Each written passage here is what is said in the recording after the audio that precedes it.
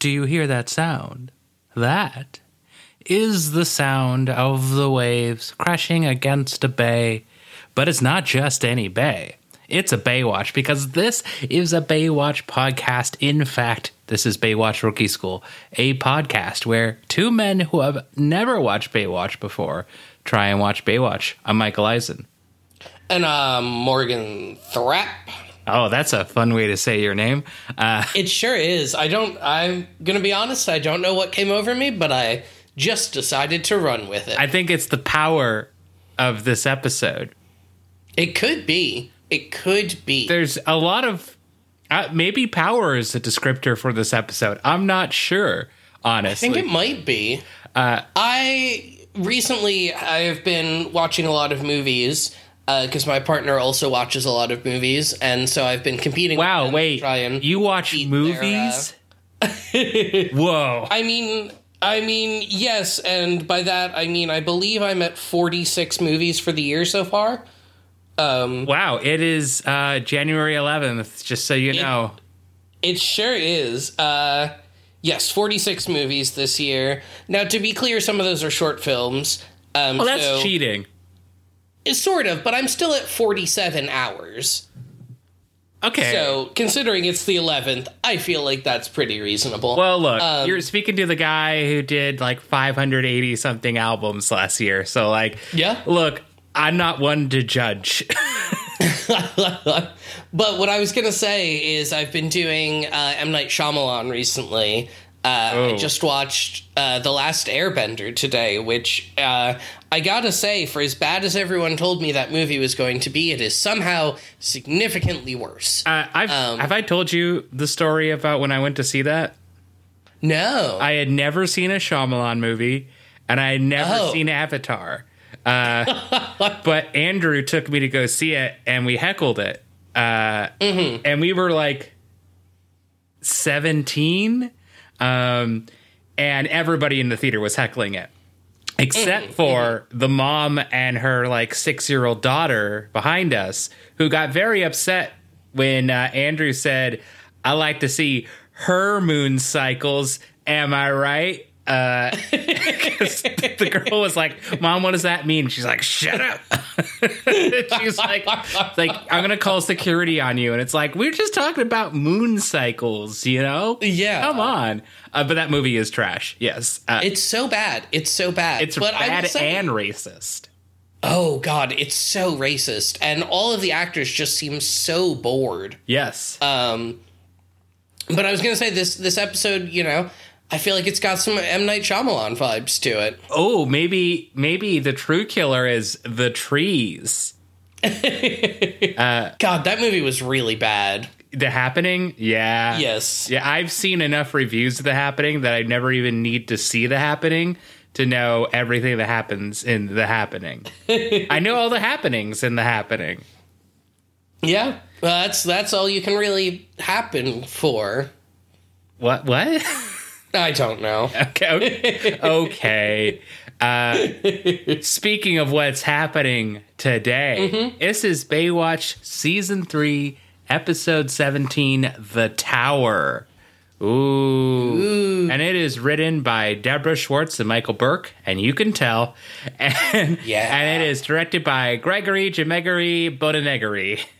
Aired February 8th, 1993. Let's talk about some guest stars. Ron Sterk. I love that last name. Sterk. It's very Letterkenny. Sterk, yes. Plays Ron. Uncredited, Ron plays Ron. This is his first of 18 appearances on this show. Mostly uncredited, all through 1999, all as Ron. Wow. Yeah, really killing the Ron business out here. Now, we had Ron Sterk. Well, what about Don Stark? Don Stark plays Policeman. You may know him as Nick the Nose in Star Trek First Contact, who is a man with a metal nose. A nose? Yeah. I'm going to assume? Oh. Yeah, he has a metal nose. He's Nick the Nose. All right. You may also know him as the voice of Rhino in Spider-Man, the animated series. You may also know him as Bob on That 70s Show. That's not his most memorable role. The IMDb does not list as his most memorable role.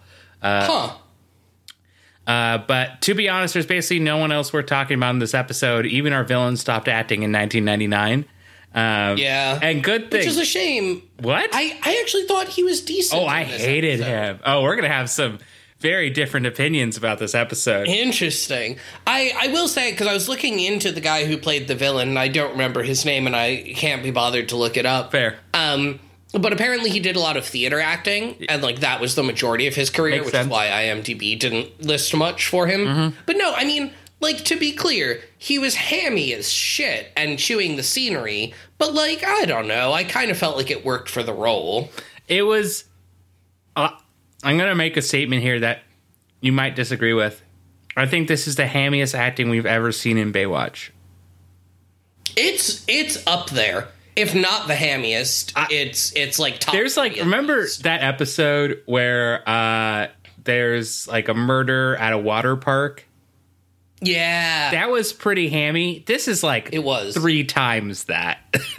Yeah. Because like he does the like weird Fargo accent sometimes. He'll say things like whip, Yes. or he'll be like ha ha ha ha, summer, autumn, fall. It was such a dumb line. There's so many dumb lines in this episode. I have made sure to write about them so we can talk about them. Perfect. I've got a couple written down myself. Yes. Speaking of, shall we get into it? Let's do it to it. We start off with Summer and Slade dancing in the surf to a 90s female singer-songwriter Lilith Fair type song. That would be... Oh, no, it wouldn't be, because you're not watching the original. That's right. I am not. That's fair. This montage, like... I forgot Slade existed. Let's just be honest. Yes. It was nice. I guess. Sure. In the original, this is Chase the Clouds Away by the Rembrandts. But in my version, I get In My Life by Larry Antonino. Morgan, could you please read here In My Life by Larry Antonino? Sure. When I think about the love that's in my life, bring these simple words come to me. Loving you so, forever I have known. This will always be our home. 'Cause you're the sunrise, the rain falling down, the moonlight, all the beauty in my life. You're the angel, the saint that I found, a new light, all the love that's in my life. Now and then I dream about the sunrise in your eyes. The winds of change are on my mind, needing you so. Together we will know this will always be our home. 'Cause you're the sunrise, the rain falling down, the moonlight, all the beauty in my life. You're the angel, the saint that I found, a new light. Oh, I forgot to copy the last line. That's fine. Oh. All the love that's in my life. Whoops. Whatever. I think at some point we should make an album of you singing some of these original songs. Oh, God. I kind of do want to cut those to the, like, instrumental track if I can find it. I don't think you could find the instrumental track, but you could probably, like, turn down the volume on it and then just sing over it. I think that would be amazing. Honestly, what we should do is we should reach out to, like, Baywatch and be like, yo, I know... Like, these can't be licensed songs, right? Because you don't really credit them, but, like... Right. Where else are they? You know, reach out to the singers and be like, yo, do you have the instrumental version? Can you give it to us so we can sing over it? Oh, man. We'll just message Larry Antonino and be like, yo, Lair. Yeah. I call him Lair. He's my friend. And be like, yo, Lair, can I have the song? And he'll be like, of course, Big Mike. Yeah. That's what he calls it. Hey, Larry Ants, what you doing? I don't like that one. I really don't. Yeah, so this montage is the more bearable, less bearable of the montages? I'm not sure yet. I haven't decided. Yeah. I didn't love either of them. No. But we do learn that this montage was just Summer's fantasy. Pretty lame fantasy. Yeah, right? It's just them, like, twirling in the surf. But then Slade by Summer's tower. Like, girl, you've slept with him. Come on. She has? I mean, I have to assume so. Yeah, I mean, probably. I mean, you don't both very attractive. You don't date Jimmy Slade and then not sleep with him. I mean, That's true. And I would have to assume, like, on a waterbed. You know, I don't know. Oh, God. He knows the motion of the ocean because he's a surfer. True. Yeah. I'm gonna regret that. Do you think when he gets undressed, he yells "Surf's up"? He yells "Cowabunga," and when he's done, he says, "Oh shit, I beefed it."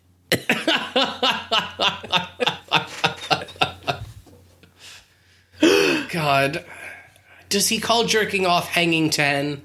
Or hanging 5, maybe? I don't know. Depends on if he uses one hand or two. No. God. I mean, yes, probably. We should interview Jimmy Slade and ask him about jerking off. We should. Welcome to Baywatch Rookie School, a podcast where two men ask people questions about jerking off. Yeah. I mean, hey, it feels like it is not even close to the worst idea we've had on this podcast. Yeah, probably not. But yes, Slade stops by Summer's tower and gives her a ring that he got from his mom, who told him to wait until he found the right girl. And I guess Summer is that girl. We haven't really seen any evidence of this. Yeah, she doesn't know what to say. Because it's real weird. Yeah, she said, wow, this is amazing. And he says, just say you'll never take it off. And, she's a lifeguard, so that's gonna come off in the water. Yeah. But after this, we learn that Mitch is on a phone call with Garner, who is in Hawaii, and Mitch is like, don't worry about anything. We've got it covered here at the headquarters. And I guess it's just an excuse for Garner to not be in this episode. Which, normally when you don't have with Garner, it's just just don't write him in. I don't know. He can't handle everything. He's one police. I guess since it's such a police heavy episode, it would be a little weird if he wasn't involved. But I don't know. I guess I don't know if Garner's specialty is serial crime hostage negotiation. Oh, yeah, that too. But while Mitch is on the phone, Hobie is sneaking a spy camera under the door. And it turns out it's for his science fair project. And then, is it Summer? No. Stephanie. No. What is his science fair project, Morgan? Something to do with optical cables or something. It's fiber optic technology to make a camera. This boy... 4-year-old, 7-year-old, between 4 and 32-year-old boy has made a fiber optic camera in 1993. What? Yeah, I was pretty confused about this. But then the scene got a lot worse. Because one of the female lifeguards, Stephanie, shows... I thought you said one of the human lifeguards. That's that narrows one of the alien lifeguards. What if they had a lifeguard who's just a bear in disguise? That would be great. That would be. I want Bear Watch. Bear Watch. Oh, we need Bear Watch. Oh, that's our. Okay, so remember how we talked about writing an episode or writing a fanfic? We're writing Bear Watch. Yes. That's it. Yes. Oh, God, yeah. Just casting all of the lifeguards as bears. No. I think we should just have all the normal people, but one bear. Ah. Just like one bear who covertly is like, I'm not a bear. And they're just like, oh, Officer Bear, you're weird in your ways, but you get the job done. And he's like, but Summer has come by to ask if Hobie found the money that he dropped outside of the women's locker room earlier. And Mitch realizes that what Hobie has been doing is using his fiber optic camera to spy on the women's locker room. So Hobie makes up some excuses and is like, I dropped some money and I should take my camera now and finish my science project. And Mitch is like, no, I think this camera stays here with me. And then once Hobie leaves, he goes, women's locker room. That's a good idea. And I hated it. Yep. I hated it so much. Here's the thing. I have reason to believe that Hobie is not lying. And that's because he's so young that puberty hasn't hit in yet. He's like 5, you know. Yeah. Except that we've textually had him, like, hitting on girls in the show. I mean, he's bad at it. Well, I agree with that. I don't think you need to be good at flirting to put a spy camera in a woman's locker room. If anything, the worse you're at it, probably the more likely. Yeah, I mean, exactly. Okay, so actually it makes perfect sense. But after this, Jackie, Summer's mom, shows up with Summer's lunch. And we see that a bunch of cops are arriving. And so Summer has to go rescue someone. And there's a guy in the storm drain that's the same place Hobie got stuck in season 1. Yep. But then our guy Kilmer breaks out of the storm drain gate. He has just like a hammer and he just hits the lock. Mm-hmm. And then we learn that this guy is a murderer named Kilmer who, quote, makes Hannibal Lecter look like Little Bo. What a horrible line. Yes, it was very And stupid. also, it doesn't make any sense. Okay, because, look, Kilmer, spoilers, is a bit of a comical villain. Oh, yeah. Hannibal Lecter, okay, murders people, eats people, and if we're using the, like, the TV show Hannibal version of Hannibal, is like a genius. Yes. Which Kilmer is not. Yeah, which, man, we should have done a podcast on Hannibal. No, we shouldn't. Oh, that show's man. too good. Yeah. But it's such a weird throwaway line. The actor also doesn't inspire a lot of confidence when he says it. But also, why is Jackie there? Yes. I was also wondering that. Why is she at the police briefing? Yeah. She just sort of the stuck actor, around. The actor playing Officer Sloan, who is this, like, main detective guy, is not very good in this episode. Now, in fairness, he's given almost nothing to work with. Yeah. But he's not doing very much with what he's given. Yeah. So, some more background to Kilmer. Apparently, for the past 17 years, he's been locked up and not responded to any sort of rehab. Maybe because rehab isn't what you should be. I mean, after like year 3, 5, I don't know if it wasn't working. Maybe you should have tried something different. I don't know. Just a thought, you know. I don't know. I'm just a guy with a podcast. It definitely feels like he has been failed by the system. Exactly.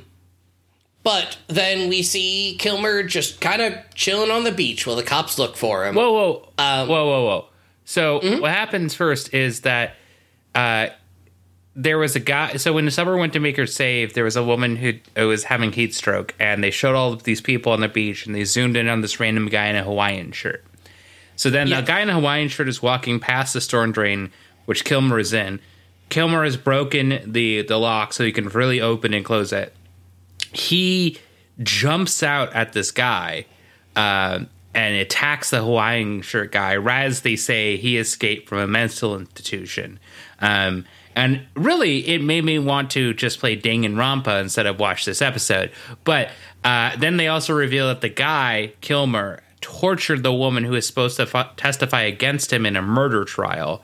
So they're just trying to build up the guy as, you know, this like the Macavity of the Idris Elba of murderers.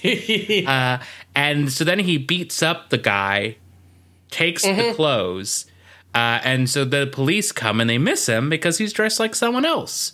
So now they're closing the beach, and he's there just sitting on a beach. And he pulls out a gun and hides it in his belt. And then Summer comes along. Yeah. Well, before Summer comes along, we see Hobie find the dead body of the guy in the Hawaiian shirt. Gasp! But yeah, Summer's like, hey, sir, you need to leave the beach. And Kilmer's like, I don't want to. It's so bad. It's so good. Oh, I love it so much. And Summer is also pulling... God, Summer... The last few episodes, like, Summer is pulling her truest Razzie best for worst acting. I don't know. I thought she was decent in this scene. She just looks fucking fed up with this dumbass who's, like, being weird and creepy on her beach. By this dumbass who's being weird and creepy on her beach, do you mean Gregory Bonin? Well, probably, yeah. But then we go back to the headquarters where Jackie wants to go on the beach to see Summer, but the cops just won't let her because, you know, there's a murderer on the beach. So then Mitch takes the detective Sloan to go see the body in the storm drain. Then we cut over and we see Stephanie getting into one of her lifeguard trucks. But, what's that? Kilmer's hiding in the passenger seat of the truck and holds her hostage. She could easily just move one step away and not be in danger. Yeah, this whole plot seemed very stupid. Okay, so to give you an idea, imagine you open up a door to your car and you see in the passenger side a guy sort of stuck with the door, his side door is closed. He's stuck, like, underneath the seat, and he's kind of cramped up, and he's got a gun. And you're on the side by the handle to open up the door. You could literally just move at a downward right angle really quickly and get away. And then he would run out. Then you just get back in your car and then drive off, and you're fine. Like, not fine. Yeah. There's a guy with a gun. But, like... Sure. He's probably going to shoot you as you drive away. But... Yeah, but... Okay, stop ruining my plan here. I'm just saying, it's not really that... I mean, it's dangerous. There's a guy with a gun. But, like, there's a way to avoid it. And also, he's the most comical villain. It's basically... all the Twitter memes you would see of people making, like... motivational posts as the Joker, that's Kilmer. Yes. Oh, God, yeah. Oh, no, it's so good. I love it. He's such a fucking cheesy villain. My favorite bit of this little exchange is that he's like, all right, Stephanie, you're going to drive me off the beach. And she's like, no one's allowed off the beach right now. They'll stop me and search the truck. And he goes...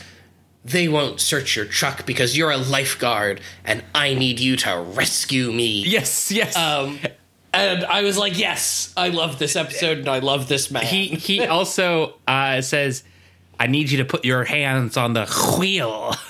Yes. Just like, what is your accent, dude? Yeah. At one point, she reaches for, like, the hazard lights very obviously, and he goes... It would be to your advantage to keep both hands on the wheel. And I was like, yes, exactly. This is what I want from a Baywatch episode. Like, it's not good, but it's fucking great. Okay. But so then Mitch radios Stephanie's truck among other trucks, and Kilmer's like, you better answer that radio call. He says, his exact words are, oh, yes. If your voice or your words betray me, Lieutenant Holden, I will silence them forever. Yes. Oh, so good. So then Stephanie tells Mitch a story about finding the parents of a lost boy who is very sad and scared and in her truck. Because that's what Kilmer tells her to do. And Kilmer does a bad, fake cry. And you can hear it. Just picked up over the radio. Yup. He just goes, oh. And I'm like, whoa, what? Oh, it's so good. I love it. We're living in Kilmer's world, honestly. But Mitch sees straight through this because he's like, lifeguards don't do that. We would bring the kid back to HQ. Which we have evidence of in Season 1, Episode 3, Heat Wave, where we also saw the storm drain. Right. But so he realizes that Kilmer must be in the truck. So Stephanie and Kilmer make it to a checkpoint, but there's cops there, so he makes her turn around. And then he takes her to Summers Tower and threatens to shoot her unless all the trucks are off the beach in 30 seconds. Whoa. Yes. We have a few things we need to... Sure. Okay, so one, he got up out of his cramped position and says, there's no reason to stay down there. And then he says, pain means different things to different people, Stephanie. Yes. And then they stop in front of Summers Tower, and we see Slade in the water looking confused and or scared and or happy. His acting is so bad I can't really tell. No idea. But it's just like so, like, I guess I think in canon, Slade is just like super ADHD, but like he just is so hyper focused on his surfing, he does not notice anything else. Which, one, I thought the beach at that time wouldn't allow surfing that time of day, based on the general rules I'm picking up at the beach. Yeah, and as well, he can't hear and see that everyone else literally has left. He's a bit hyper focused. Yeah, he's a bit of an idiot, I would say. A bit. But yeah, Slade being in the water will become important later, except not actually really at all. No. But yeah, so eventually all of the trucks leave because they can't get a clear shot at Kilmer, and Mitch is like, oh, wait, highest priority is protecting my people. We miss another thing or two. So on the way, so they park in front of Summers Tower, and then they're going up the ramp, and Summer decides... I was about to get to... Oh, well, that happens before the Mitch thing. Oh, right. I didn't write down the Mitch thing, so I couldn't remember what order that happened. Okay, I got it. Don't worry. But yeah, so basically we see Kilmer taking Stephanie up to Summers Tower, but we also see that Summer is still in that tower, and she's got a broom. She is going to use that broom to try and trip Kilmer when he backs slowly into the lifeguard tower.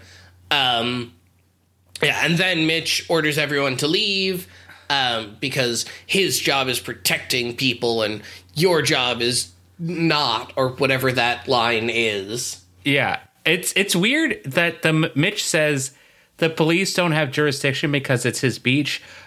Mitch, what do you think a lifeguard is? Like, like, what? Like, it's the police, man. Yeah. But also, Summer tripping, and so Summer trying to trip him is very funny. It's so funny. Because she should have just walked out early and just swung at his head. Honestly. Also, it massively fails. Oh, yeah, completely. So she puts the, like, broom handle at, like, slightly above ankle level, and he backs into it and just, like, falls on his butt, but retains hold of Stephanie and the gun and just points it at Summer. Which, again, it just, like... Yes, I get that there's a gun, but, like, it really did feel like there were a million different ways that people could have managed to escape his not very smart hostage-taking. Just close the door! Just close the door! He can't get in! Yeah. I don't know. But then at this point, we see that Slade has noticed what's going on, so he sneaks up to the tower. Ooh. And then we get a whole bunch of super overwritten dialogue from Kilmer in the tower. Which how Summer and Stephanie are going to obey his every order. So first off, he has the gun pointed at Summer, and Summer does her now classic deer in the headlights look, which yes, I hate. Yeah, I love. It's like, okay, if you've never watched an episode with Summer in it, I don't want to shit on Nicole Eggert because she's trying her hardest, but and I think she has some good moments. I do too. But the deer in the headlights look for me is so funny because it's the most like Summer or Nicole, just do anything else. Just do literally anything else to show your confusion here. But her mouth agape, she's just staring at him, and he's like, "What's your name?" And she's like, "Summer." And so then he sits on a bucket and says, we need to secure our fortress. So because of this, Slade starts climbing the tower quietly, and Summer is outside trying to just close the flaps on the outside of the tower because you can close it up. And he's like, Summer, be quiet. So she boards up the windows. I mean, she could just run away, but whatever. Yeah. But then we get another classic Kilmer line. Is this the who guards the lifeguards? Oh, okay, here. Morgan, I would like you to read this, please. Absolutely. Who guards the lifeguard's life when the lifeguard's life needs guarding? Oh, God, it was so good. I started dying. that part said that. Kid Corp, did make Corpse. It's an amazing line. Honestly, it's so good. I wish that were the motto of this show. I also just want Baywatch to start badly misquoting classic poetry more often. Because, oh my God. I have a feeling we'll get more of that, honestly. I really hope so. I have a feeling that, like, we have not seen peak Hammy acting. I have, I hope you probably have the same idea that, like, based on where I see the show going, like, as the show gets less and less popular, they're just going to get more and more hammy actors. Oh, I sure hope so. And it's going to make for some good shit. Absolutely. This is also, somewhere in here is where Kilmer's like, Summer. Your name is Summer, Autumn, Fall, Winter, Spring. It's so good. It's so good. I love it. But yeah, as Summer's going through, closing up the tower, like boarding up all the windows, like you said, he sees Slade somehow and starts shooting at him, which hits him in the shoulder. And so Slade falls off the tower and then gets into the lifeguard truck that's parked right in front of it. That scene was pointless. It was like, why was Slade there in the first place? Correct. And then he's not in the rest of the episode. It's just there for us to be like, finally, Slade gets his comeuppance for being annoying or something. I don't know. Yeah. But then Stephanie's like, you should let Summer go. And he's like, what if instead I just fired my gun into the air a whole bunch? And I guess it's a good thing he has unlimited ammo. Turned on that God mode cheat before he got in this tower, I guess. This scene was amazing. One, Stephanie tells Kilmer he doesn't need both of them, which is a bad idea to tell a murderer because he'll kill one of you. Two, this scene is so uncomfortable. It's very weird. It's because he just starts shooting holes in the tower while they're screaming. Yeah. And it's one of the most uncomfortable, like, legitimately uncomfortable things I've seen in Baywatch. And I've seen Hobie hit on a lot of older women. And this was more uncomfortable than that because it's just like, it's kind of long. It's a lot of screaming. Oh, yeah. It goes on for a solid, 45 seconds to a minute. Yeah, it's a lot, dude. Yeah. I was just like, man, did they just put in all the footage that they had? Because he shoots so many bullets. He does. And then once the shooting starts, this makes SWAT start to move in. But then we learn that all of his weird shooting and maniacal laughter was so that he would have peepholes. So he sees SWAT coming in and calls headquarters to be like, I'll shoot these two women unless SWAT backs off. I can see in every direction at once because I am a god. And so SWAT does back off. Which is very funny. So SWAT backs off. And he says, if anyone comes near him, there will be no more warnings. And just this gets Mitch riled. And Mitch is like, what are we going to do? And Sloane tells Mitch, well, if someone is drowning, I'll call you. Which, ooh, take that, lifeguards. Yeah. What are you going to do? It's not even a burn. Like, it's not. I mean, that's literally what you do. Yeah. And Mitch is like, I do more than guard the beach. I guard lives. He doesn't say that, but he's feeling that. I'm an architect also, and an ex-Navy SEAL, and I will be paralyzed in an episode or two. Spoilers, we're recording this episode out of order. Ha-ha! I am the one who guards the lifeguard's life when the lifeguard's life needs guarding. So Mitch asks Ron, he's like, I gotta do something. Ron, give me a schematic for the storm drain. Yes. And then he pulls out the fiber optic camera, and I'm like, oh, no. Yes. Oh, no. So what happens here then is Kilmer says one of the two, Summer or Stephanie, will go with him in the helicopter that Sloane is going to send him, and the other will stay there. Now, Stephanie noticed that Kilmer is making a bomb to potentially kill whomever remains. Making a bomb out of what? What and when? Yes, exactly. And like because this is a man, there's many bad things we could say about this man who's a murderer. But one of the good things we could say is, so far he seems quite frugal. All he did was come with the clothes that he stole from someone he killed. Yeah. And he wore those. So what would he have even had on him to make the bomb? Yeah. And his bomb deactivator is just like 2 RAM chips taped to a piece of cardboard that he puts plastic around. But somehow this turns into what looks like a fancy key fob that has the words activate and deactivate on the 2 buttons. Was he just carrying this case around in case he found the things to make a bomb deactivator? I have an image for you. Oh, please. Give me 1 second here. I need to find it. It's in my... As Morgan knows, I have a giant folder I keep with all these pictures from over the years that I have saved. And sometimes I find something good, and sometimes it's hard to find them. Is this the one? Okay, it just made me think of this. This is from... Ned's Declassified School Survival Guide. The classic show with deadly monsters of death. Yeah. But yeah, it's just like activate, deactivate. It's just these really dumb, how does this work? He's been in prison for 17 years. Where did he learn to make this? Yeah, I have no idea. It doesn't make any sense.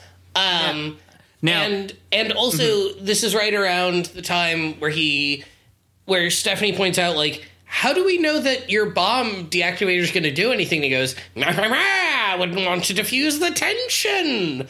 I know, he says wouldn't want to kill the suspense, I think. Yeah. It's so dumb. I love it so much. Batman?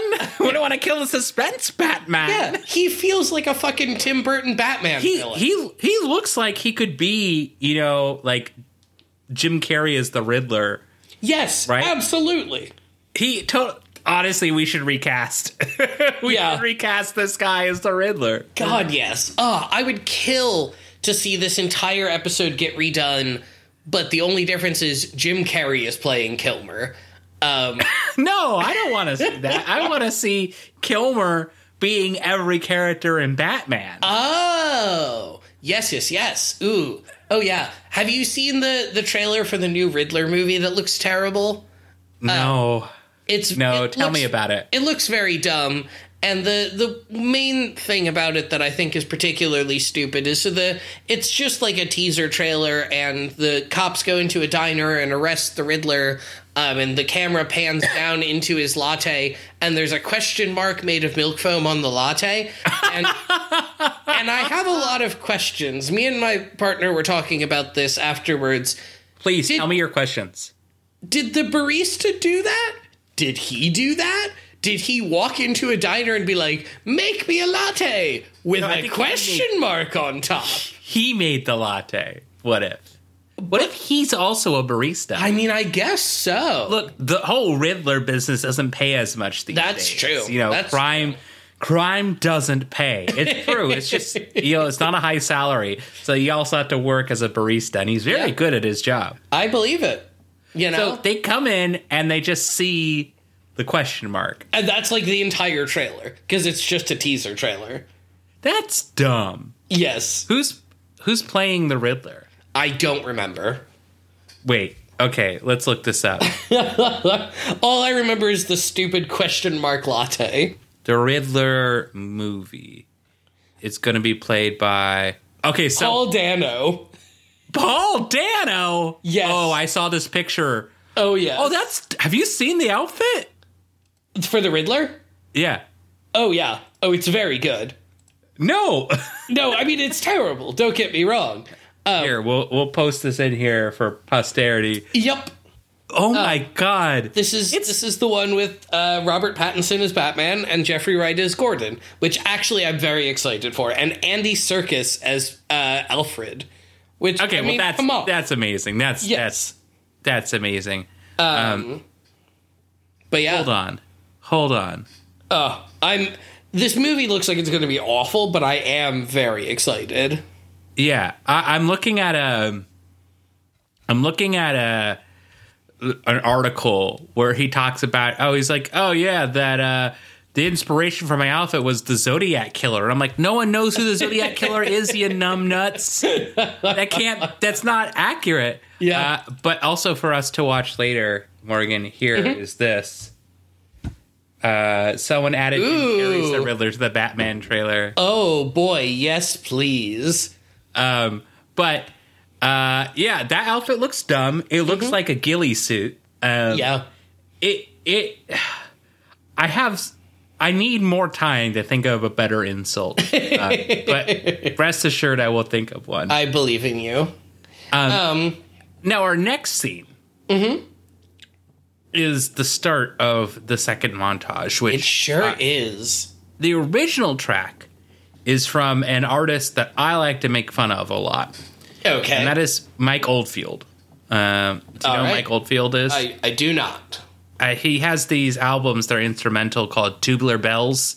This is from Tubular Bells 2 and in the original. And it's popular enough that like Tubular Bells 1 was one of the things that England wanted to represent at the Olympics, the Summer Olympics.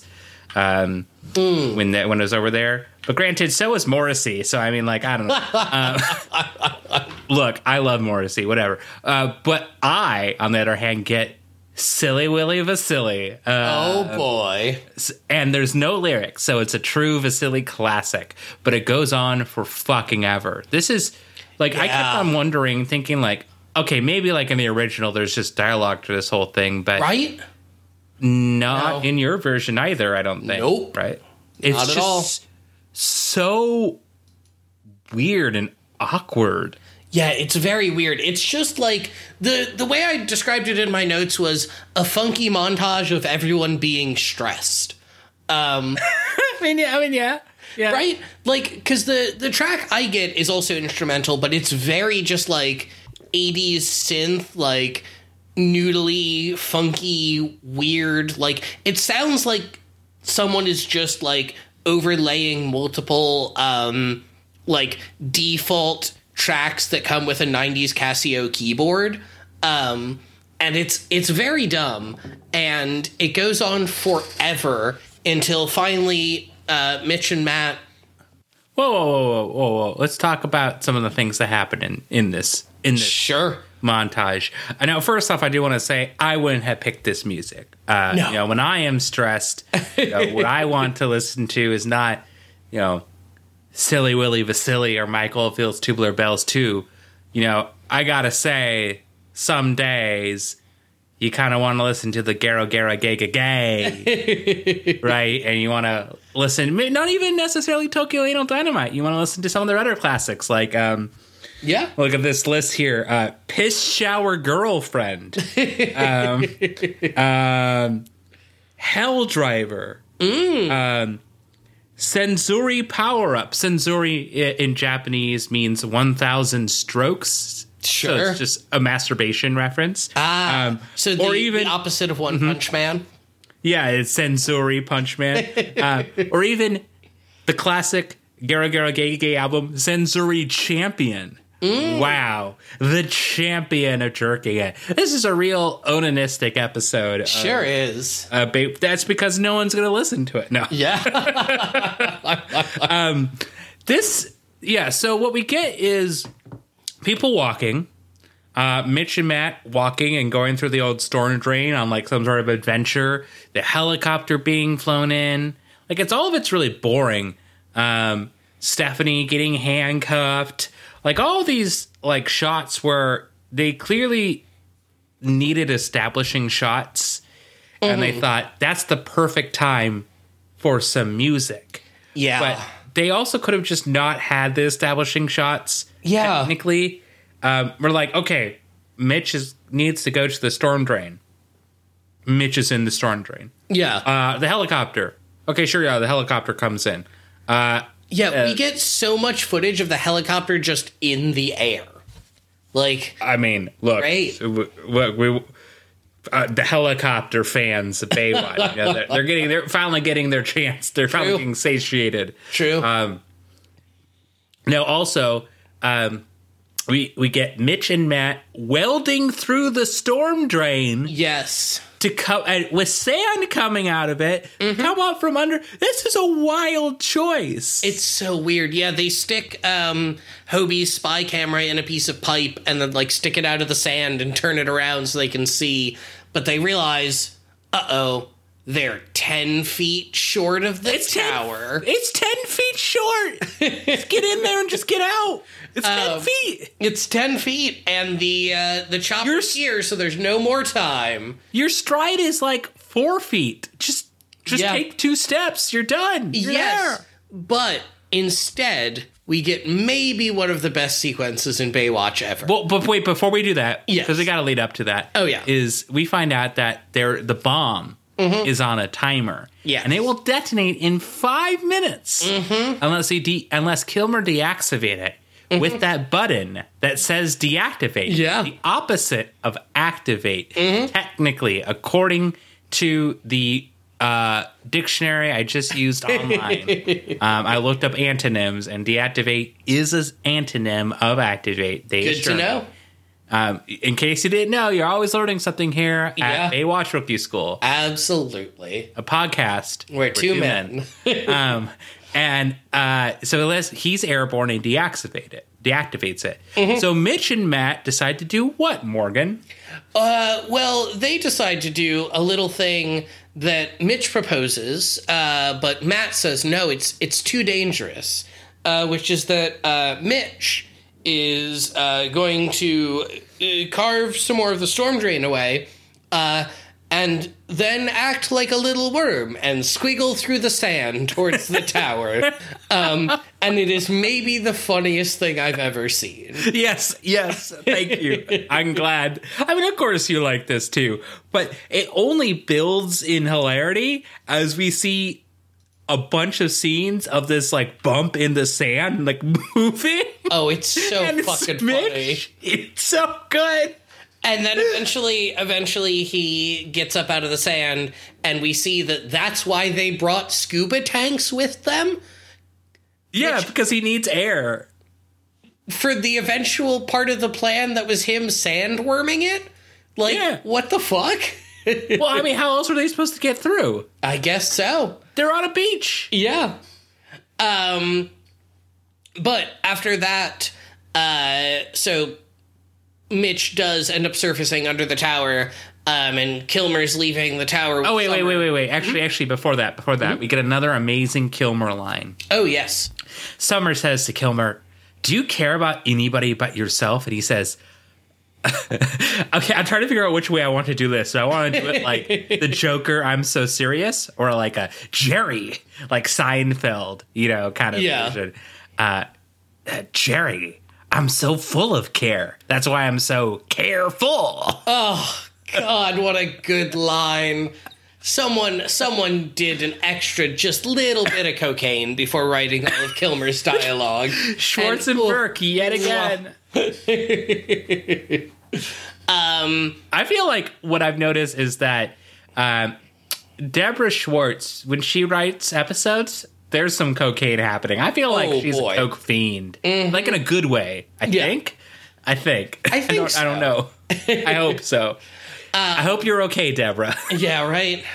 Blink twice if you need our help. We can't see. We're a podcast. We have no eyes. Blink with your ears. Blink with your special ears.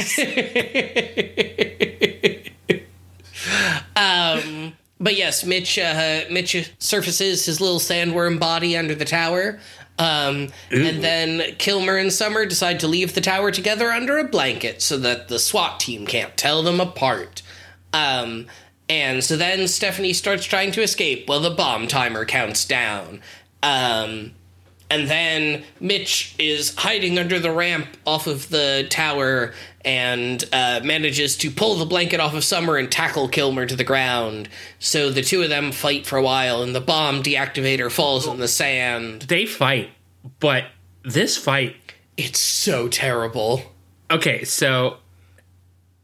Morgan, on a scale of 1 to 10, with a 10 being the Sonic the Hedgehog movie, Sonic the Hedgehog the movie, the fight scene, the bar fight scene, where would you rate this? This is like a 2. This is so bad. Ooh. The choreography is dumb. The sound effects are awful. Yeah, no, it was bad. I don't like it. Yeah. Wow. How about you? Well, the fight choreography is pretty fucking bad. Mitch does a judo throw, and Kilmer somehow does a head scissors, which I'm like, yeah, that doesn't work in real life. Only in pro wrestling, my dude. You can't just. And I'm like, where did Kilmer get that leg strength? Holy shit! This dude's thighs are insane. He didn't need a gun. He just needed to use his thighs, like Xenia Onatopp in Golden. No, was it Golden? Not in GoldenEye. Was it World's Not Enough? One of those two Bond movies where she just has sex with dudes and then kills them with their thighs afterwards, and she's like, took out the trash. That's what he is. He's the male Xenia Onatopp. Yeah. I have not seen this particular Bond movie, or actually almost any of them. But it's. I mean, look, everything you need to know is right there. She kills dudes with her thighs. No, I mean, I feel like I've got a pretty good idea of it. I will say, I watched a movie recently called Double Agent 73, which I will recommend if you don't mind. Porn? Well, not quite. Is it a porn? Is it a porno? It's sexploitation. Okay. It is a 1974 film starring Chesty Morgan, who in fact has a 73-inch bust, and uses that to kill people. Why haven't I seen this movie? I don't know. It's actually it's either the first or second one in the series. Is it on Disney Plus? The only streaming service I trust. Yes, it is the sequel to Deadly Weapons, which is another sexploitation film. But not Deadly Weapon. Deadly Weapons. Deadly Weapons. But I assume the Deadly Weapons are also boobs. It's still Chesty Morgan, and it's still her boobs. So wait, does she like slam down on people with the boobs? Is that stuff? So I was a little disappointed when I watched them that there was much less boob-involved killing than I was hoping for. But I believe she does smother someone with them in the first movie. And then in the second movie, she gets cameras surgically implanted into her breasts that she uses to take spy pictures. What? But she's in the signal corps? The problem is that the cameras are set to explode in 72 hours. So if she can't make it back to headquarters, she's gonna die. What the fuck? It's a very weird movie. What is this is adult Spy Kids. I'm just saying. This is like if Spy Kids had any cojones, they would have done that. But yeah, it's this director, Doris Wishman, who she was like one of the only female directors working in this space and produced just like a shit ton of movies in I think as far back as the 50s is when her career started, if I remember correctly. And I've watched a few of hers because they were on the Criterion collection. So would you say any of the fight scenes in that are better than this one? Honestly, I'm not sure. They're about on the same level. Wow. They're very low budget movies. I mean, yes.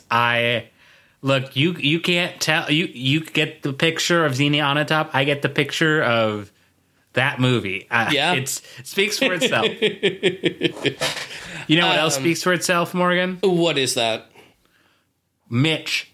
He just presses that deactivation button over and over. Mm-hmm. And he didn't read the dictionary, because if he did, he would have known that deactivate sometimes doesn't work. I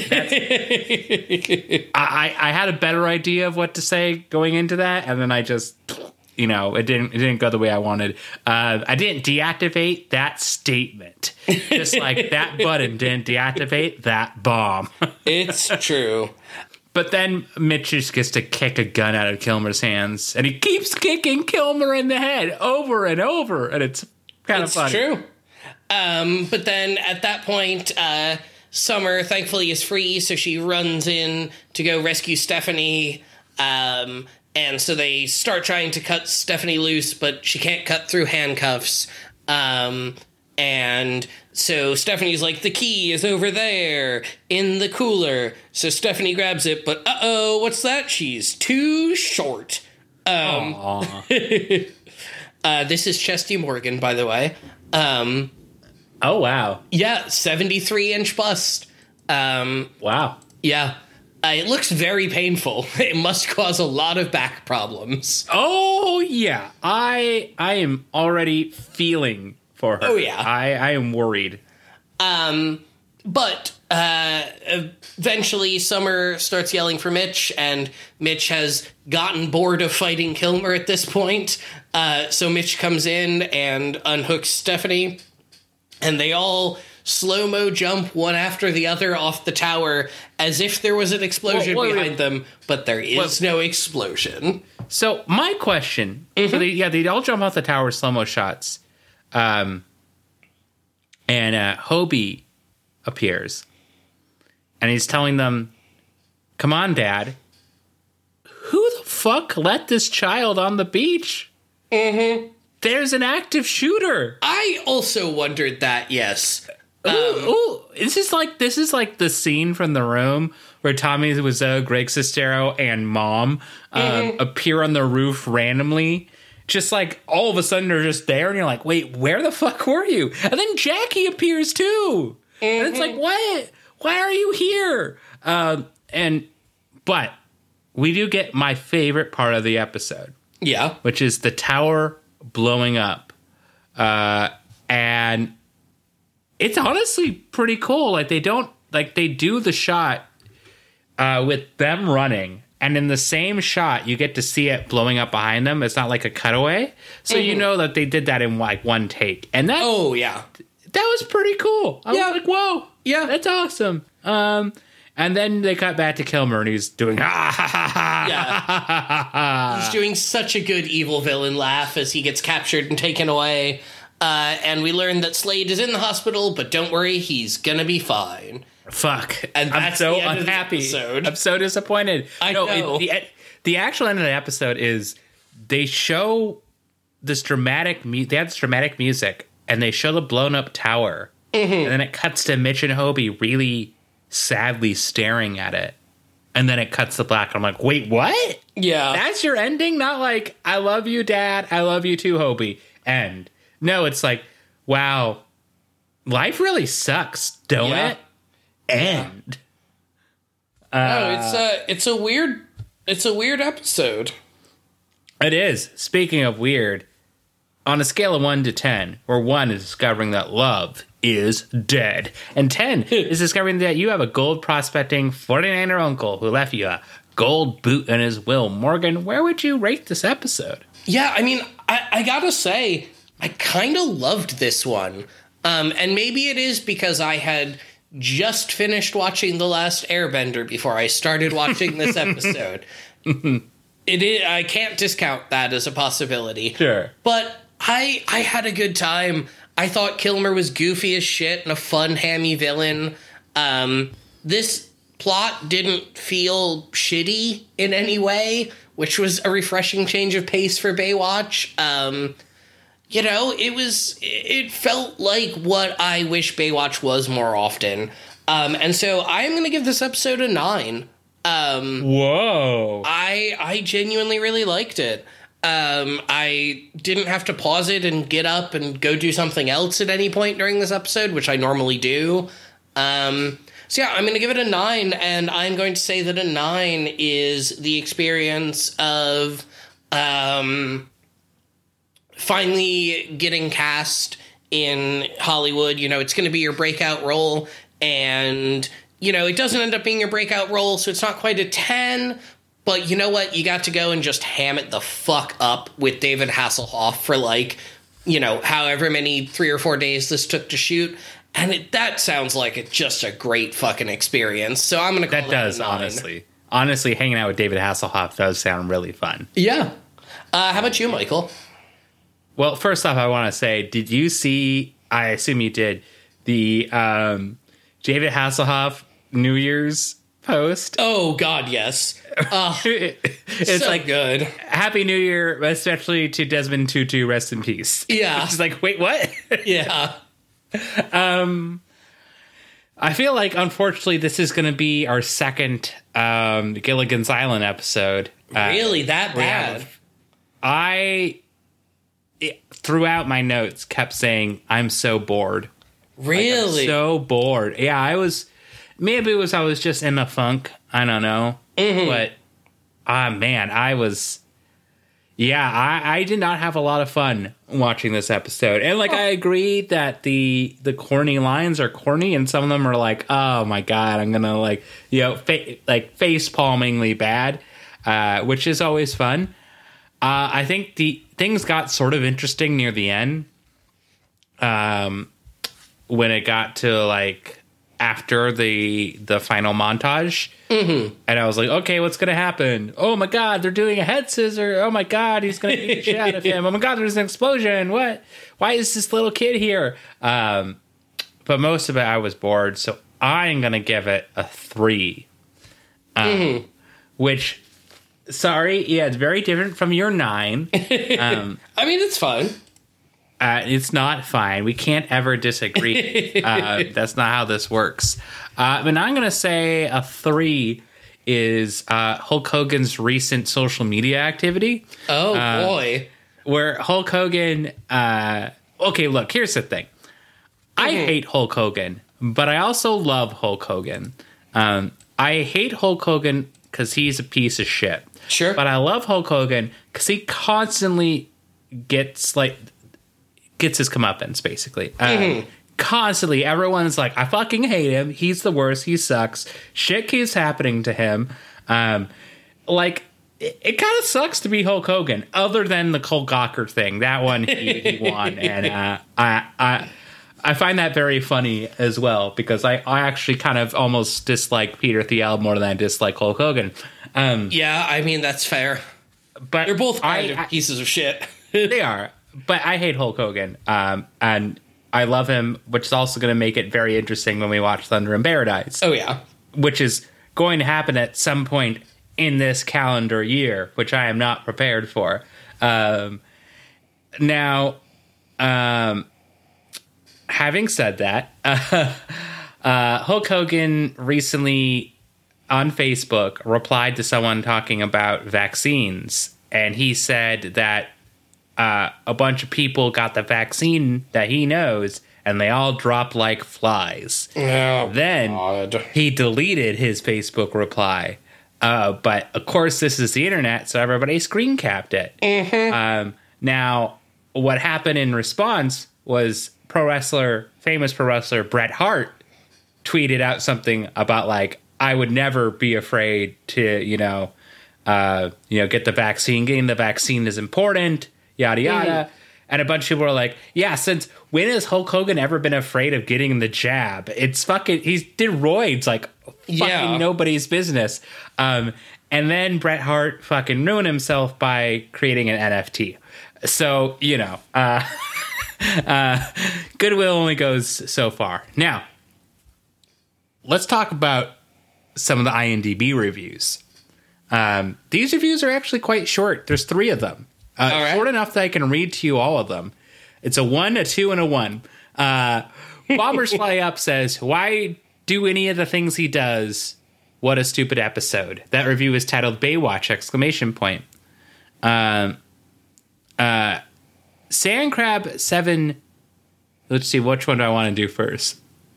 Sandcrab277 gives it a 2 out of 10, says, episode's getting worse.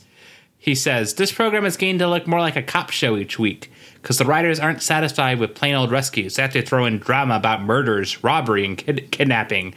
Give us more eye candy, please, instead of all the drama. Disagree. I disagree with him. Now, Sandcrab722 gives it a 1 out of 10 and titles his review, Nadir. Oh. Classic unhinged Sandcrab722. He says, Hobie, Hoaby, which I love. Hobie. I just like saying that. Hobie invents a thing to spy on naked women. Then a bloodthirsty psychopath genius goes on a rampage. Sounds familiar? K. But this one is also an incredible dork, badly made short thriller. All right.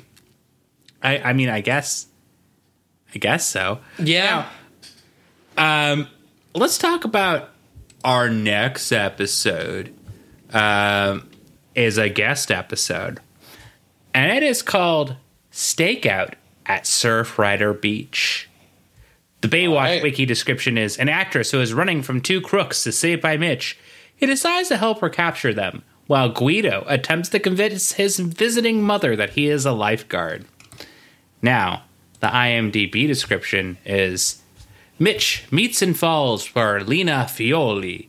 Lena Fioli, a famous Italian actress in town to shoot a movie, and who is stopped by 2 low-life youths after some of her money. Meanwhile, Guido asks CJ and Summer to help him impress his visiting mother after he lies to her saying that he works as a lifeguard. Did you like my accent? It was very good. I actually styled that after my Italian finance professor in college who was obsessed with Warren Buffett. I think I'd mentioned him on this podcast before. He says things like, who doesn't love Warren Buffett? He's kind. I do remember this. He's kind. He's gracious. Everybody loves Warren Buffett. And I'm like, very Vlad, very Dracula-esque. Mm-hmm. But also very funny that you love Warren Buffett. So, extremely. But yeah, we definitely haven't recorded that episode already. And so I wonder what we'll think of that episode. Wink? I actually don't remember. It's been a while. I think I don't remember the number score. Yeah, I don't either. So that'll be a bonus treat for me when I edit it later at some point. I'll tell you, it's a good episode. Yeah. All of them are. Of our podcast. I mean, of our podcast episodes are. I don't know about the TV show. Oh, no. I meant our podcast as well. Okay, great. But yeah, Michael, you have any last thoughts, or should we wrap this one up? Any last thoughts? Batman? I think I did have one. Hold up. Where was it? You know what? I don't know. All right. I don't think so. I just want to say it's 2022. Mm-hmm. And, actually, hold on. I think I do. Hold on. 1 second. Where is this? All right. Oh, no, I don't.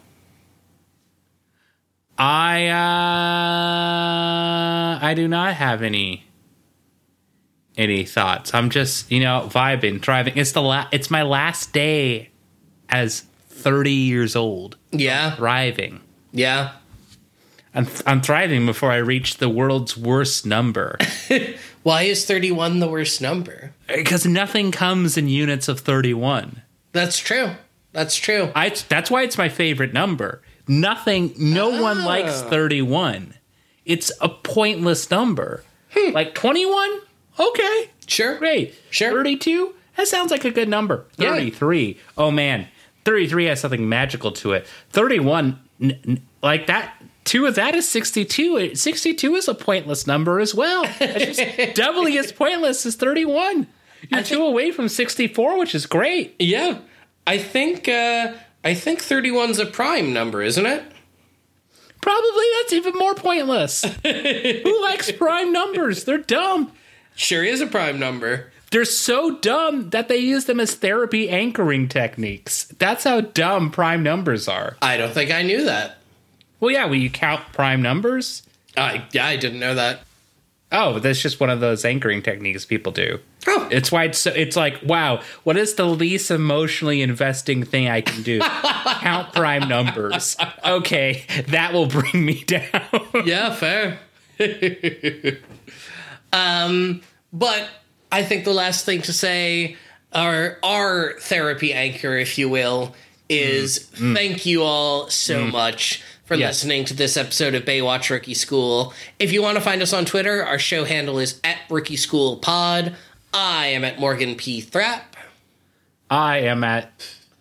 What's this actress's name again? Chesty what? Chesty Morgan. I kind of want to change my name to Chesty Morgan. I think Fuck it. I'm going to change my name on Twitter to Chesty Morgan. It's going to be really dumb, and it won't make any sense for like months until this episode comes out. I know, but right now it says it's titled "Insert Placeholder Joke Here." So that's why it's going to be Chesty Morgan.